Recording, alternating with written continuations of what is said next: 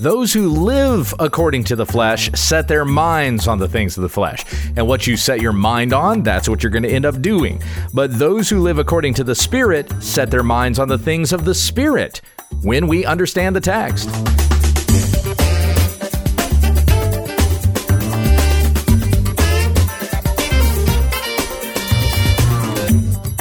This is When We Understand the Text, a daily study in the Word of Christ, for the sake of the faith of God's elect and their knowledge of the truth, which accords with godliness.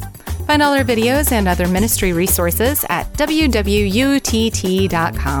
Here once again is Pastor Gabe. Thank you, Becky. We come back again to our study in Romans chapter 8, picking up where we left off yesterday, but I'm going to start out here reading verses 1 through 9.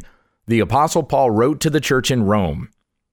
There is therefore now no condemnation for those who are in Christ Jesus. For the law of the Spirit of life has set you free in Christ Jesus from the law of sin and death. For God has done what the law, weakened by the flesh, could not do, by sending his own Son in the likeness of sinful flesh, and for sin. He condemned sin in the flesh, in order that the righteous requirement of the law might be fulfilled in us, who walk not according to the flesh, but according to the Spirit. For those who live according to the flesh set their minds on the things of the flesh, but those who live according to the Spirit set their minds on the things of the Spirit. For to set the mind on the flesh is death, but to set the mind on the Spirit is life and peace. For the mind that is set on the flesh is hostile to God, for it does not submit to God's law. Indeed, it cannot.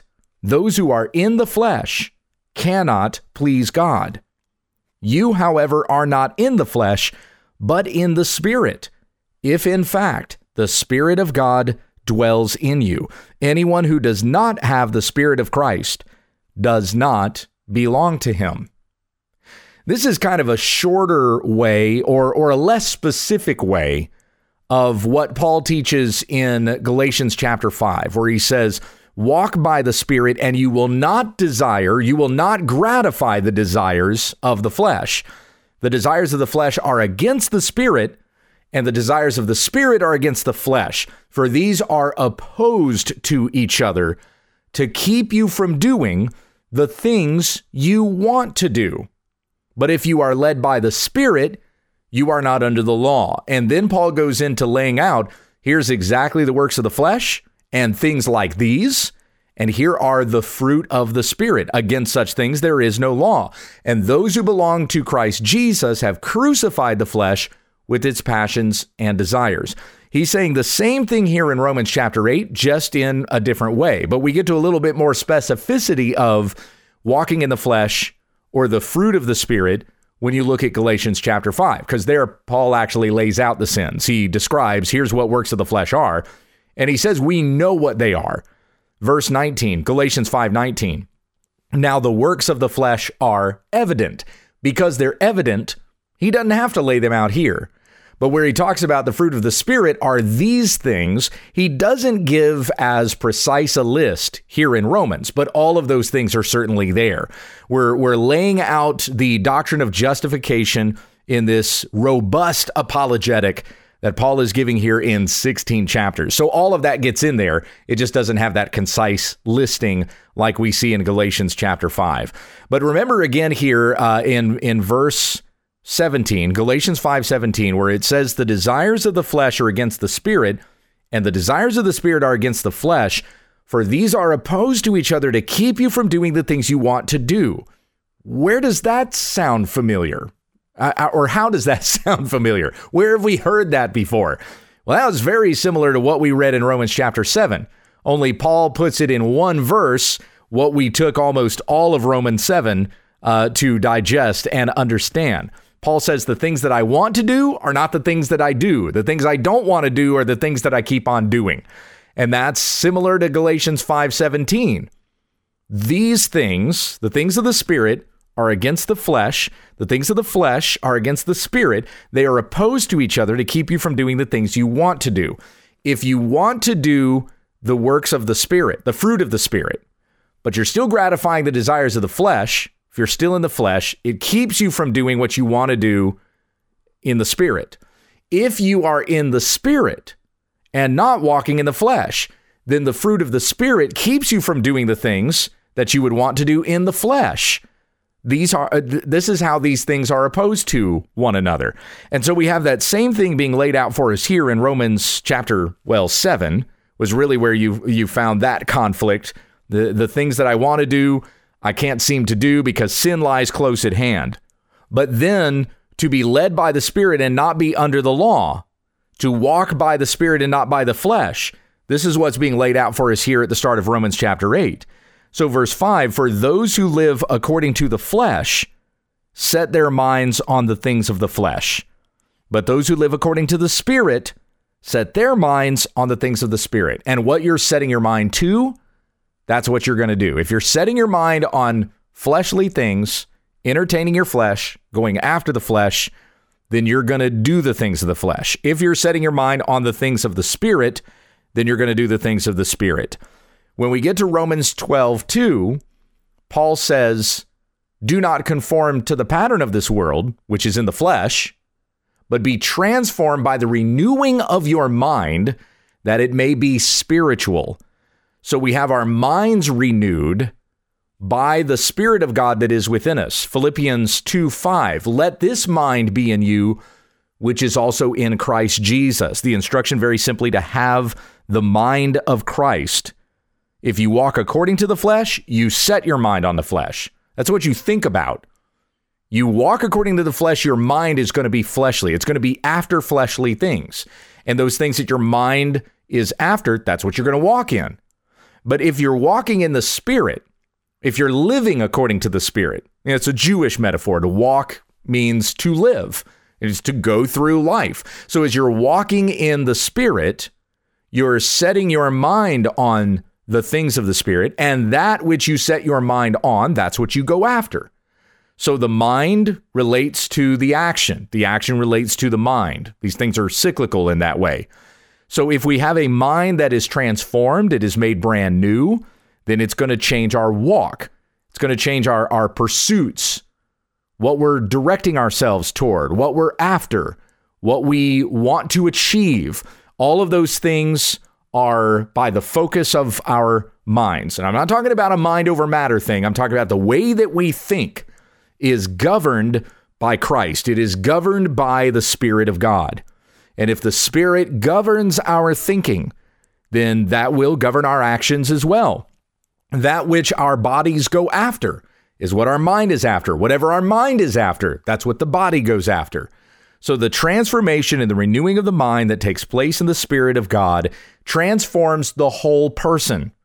Hence why when you get to Romans 12:1, I'm going to go to the verse right before it now. It says, in view of the mercies of God, present your bodies as a living sacrifice, holy and pleasing unto the Lord, and this is your spiritual act of worship. Romans 12:1 and 2 is jumping into a whole new section of Romans. It's like taking the doctrine of justification and now making it application. So in light of everything that Paul had covered in 11 chapters, he gets to Romans 12:1 and says, and now, my brothers, in view of the mercies of God, the mercies of God were everything that he laid out in the first 11 chapters. So that includes here in Romans chapter 8. I'm not jumping too far ahead to make this reference to Romans 12:1 and 2. It's the summary that he makes there of even the things that he's talking about here in 8:5. Those who live according to the flesh set their minds on the things of the flesh. But those who live according to the Spirit set their minds on the things of the Spirit. In Colossians chapter 3, verses 1 through 4, Paul says, set your minds on things that are above, not on things that are here on earth. And this is the same thing. He's not using the same words, terms, but it's still the same instruction. Set your minds on things that are above is to set your mind on spiritual things. Do not set your minds on things that are here on earth. That would be setting your mind on fleshly things.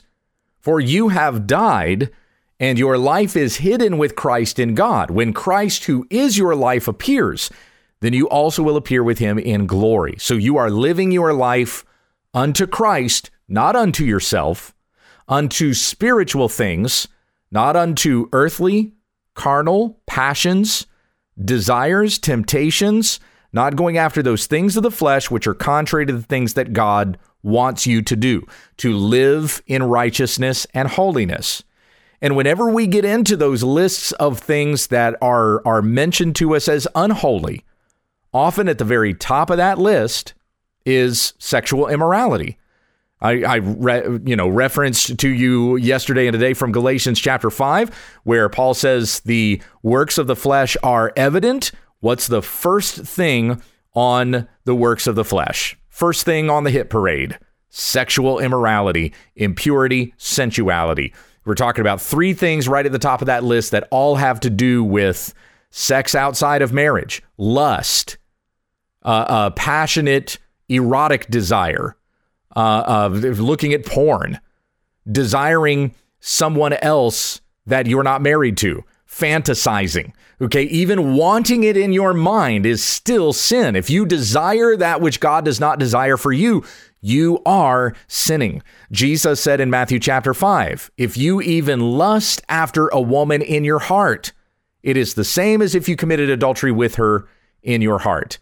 You must understand that on the list of fleshly things we get over and over again in the New Testament, sexual immorality is often at the top of that list. Not all the time, but most of the time. I also referenced to you from Colossians chapter 3. If you go on there in Colossians, it says, put to death, therefore, what is earthly in you: sexual immorality, impurity, passion, evil desire, and covetousness, which is idolatry. All of those things having to do with sexual immorality that is done in the body and in the mind. Hence the evil desire and covetousness, which is idolatry. Those are not things done with the body. Those are things that the mind desires, a mind that is set on the things of the flesh, not on things of the spirit. When it comes to committing yourself in holiness unto God, you must commit your whole self unto God. Not just in the things that you do, but even the things that you think, that your desires would even be reoriented by the power of the Spirit of God to be honoring unto Christ. The things that you think about would even be honoring to God. Philippians 2:5 again, have the mind of Christ. I balk at the idea that a person can experience same-sex attraction and never be able to change their mind. That is absurd. That is contrary to what the scripture says to us. And it would be impossible then to fulfill that commandment to have the mind of Christ. It would be impossible to set your minds on the things of the Spirit if it were not possible for you to transform your thinking from something that God calls an abomination to then instead think about things that are honoring to God. Think about these things. Paul says in Philippians chapter 4, whatever is true, whatever is honorable, whatever is just, whatever is pure, whatever is lovely, whatever is commendable, if there is any excellence, if there is anything worthy of praise, think about these things. Can you have a thought life that is honoring to God? Yes, you can. And as Jesus has instructed us to love the Lord your God with all your heart, soul, mind, and strength, then that includes even the thoughts that we think, being able to take those things captive and make them obedient to Christ. 1 Corinthians 10:5, 2 Corinthians 10:5.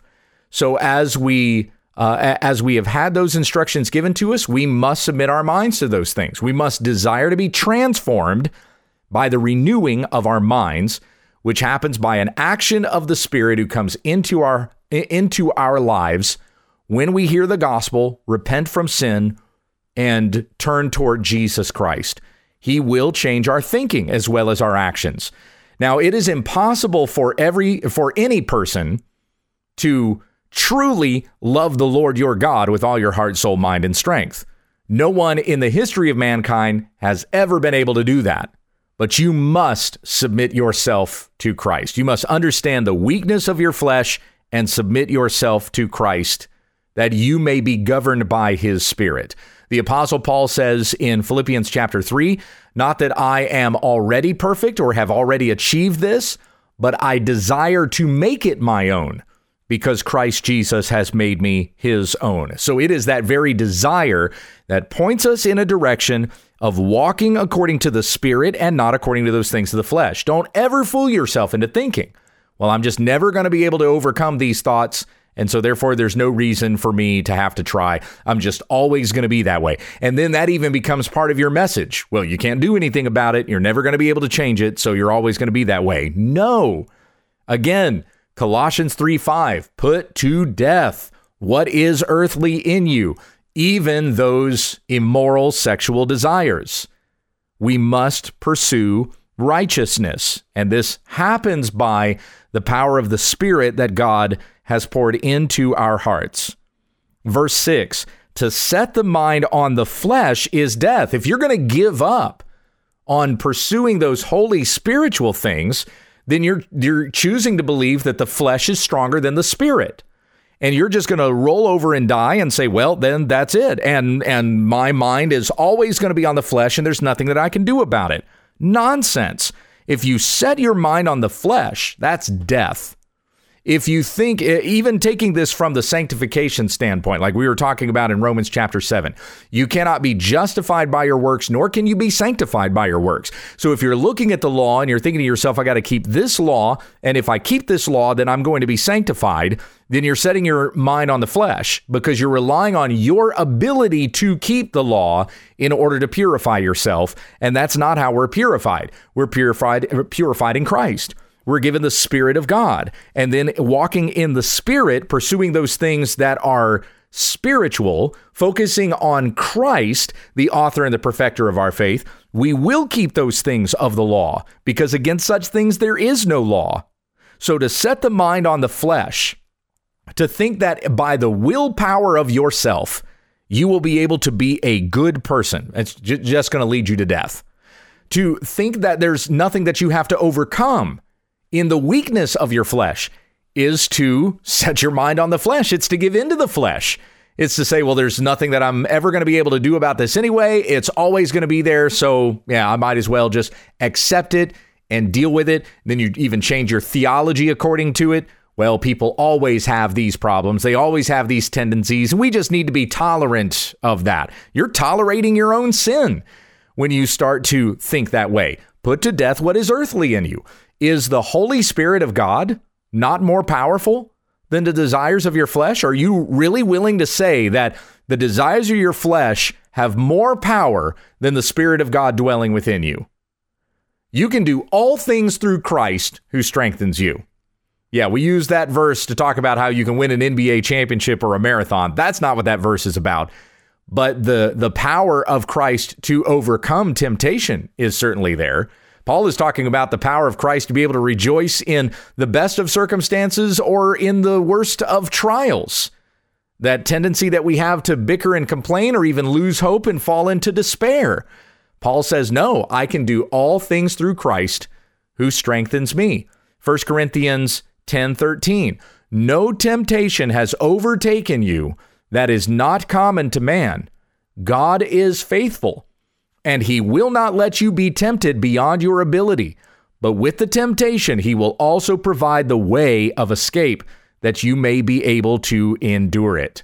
And when you find that way of escape, when you resist the temptation and you continue in spiritual things, you demonstrate that you walk according to the Spirit and you are not dominated by those desires of your flesh.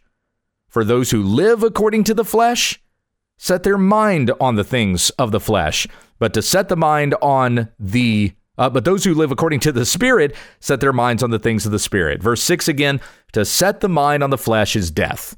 You're never going to achieve holiness setting your mind on fleshly things. You're never going to achieve holiness believing that you can achieve holiness simply by the power of your own will. But to set the mind on the Spirit is life and peace. To set your mind on Christ and by the Spirit of God to overcome those temptations and pursue holiness, this is life and this is peace by the power of Christ within you. Verse 7, for the mind that is set on the flesh is hostile to God. It does not submit to God's law. Indeed, it cannot. those who are in the flesh cannot please God. I'm going to wait to come back to those two verses tomorrow, 7 and 8. I would like, optimistically, that we're even able to get through verse 11, but we'll see. Let's conclude with prayer. Heavenly Father, we thank you again for these reminders to walk according to the Spirit, not to set our minds on the things of the flesh, certainly not to surrender to our flesh. The moment we get weak and stupid and we think that, hey, this fleshly desire is always going to be there, there's nothing that I'm going to be able to do about it, is to give in to the power of our flesh. And eventually those things are going to overcome our minds, and we're going to start entertaining those things in our bodies that our minds had been set upon. We must be in the Spirit of God. We must focus on Christ. We must pursue Jesus. And in that, no temptation of the flesh can possibly lead us off that way. Walking in the things of the Spirit.